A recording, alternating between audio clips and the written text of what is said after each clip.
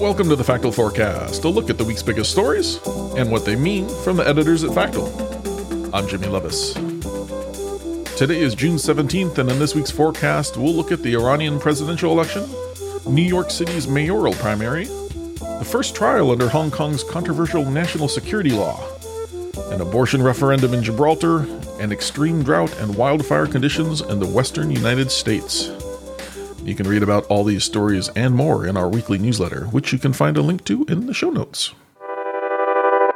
On Friday, Iran will hold presidential elections to pick a successor to outgoing President Hassan Rouhani, who's served in the position since 2013. Iranians will be choosing between 7 candidates that were approved by the country's powerful Guardian Council. That's the constitutional body tasked with allowing specific candidates to run and overseen by Supreme Leader Ayatollah Ali Khamenei. The council picked the 7 candidates from a field of 585 that applied. Now, none of the 7 approved candidates would be considered prominent reformists.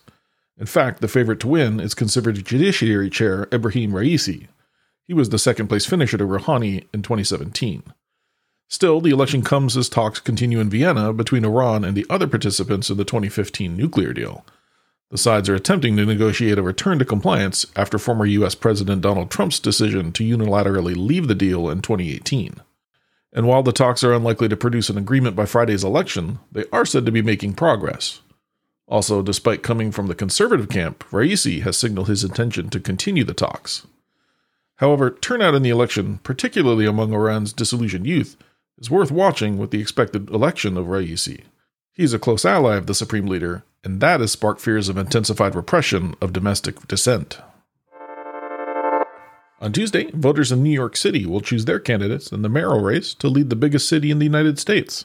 And with Mayor Bill de Blasio's term expiring, more than a dozen Democrats have thrown their hat in the ring.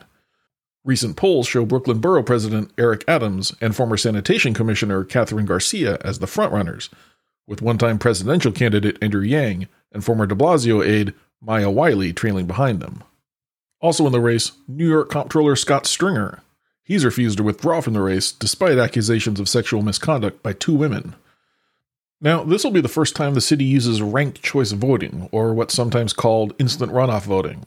It lets voters choose multiple candidates, ranking them by order of preference. If no candidate has a majority of votes, then the person with the lowest number of first choice votes is eliminated. That cycle's done until a winner is determined.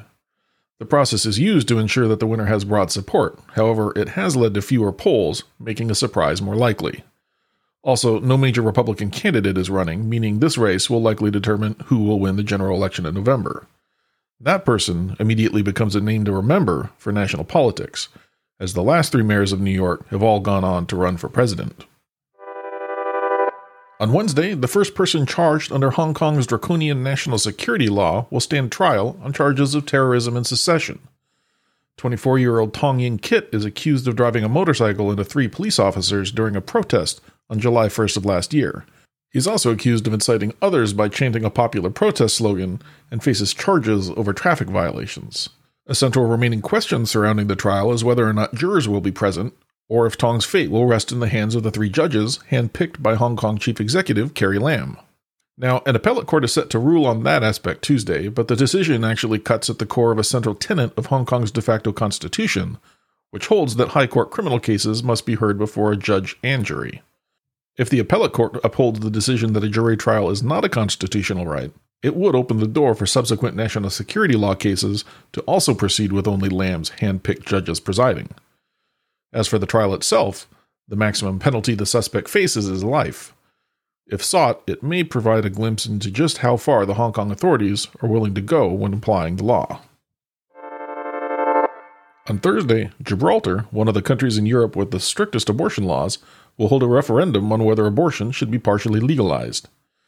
Abortion is currently banned in Gibraltar under threat of life imprisonment. If passed, the law would allow abortion up to 12 weeks into pregnancy if the woman's mental or physical health is deemed at risk, or if there is a substantial risk of a fatal fetal abnormality. The referendum was due to take place last year, but was actually delayed by 15 months due to the pandemic. Now, there are only 6 European countries currently with a ban on abortion in place, with Andorra, Malta, and San Marino not allowing abortion under any circumstances. And it was just last year that a framework for lawful abortion services came into effect in Northern Ireland, and that was after years of campaigning by activists. Meanwhile, other countries are going in the opposite direction. Earlier this year, Poland began enforcing a near-total ban on abortion, sparking nationwide protests. Still, if Gibraltar votes next week to partially legalize abortions, it could lead other nations to follow suit.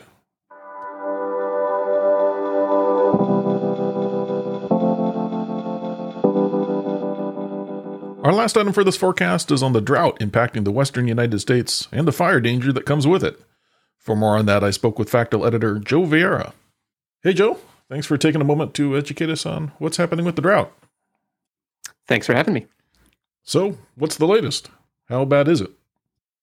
Well, you're talking to someone who just bought an air purifier for their apartment in preparation for what this fire season could bring.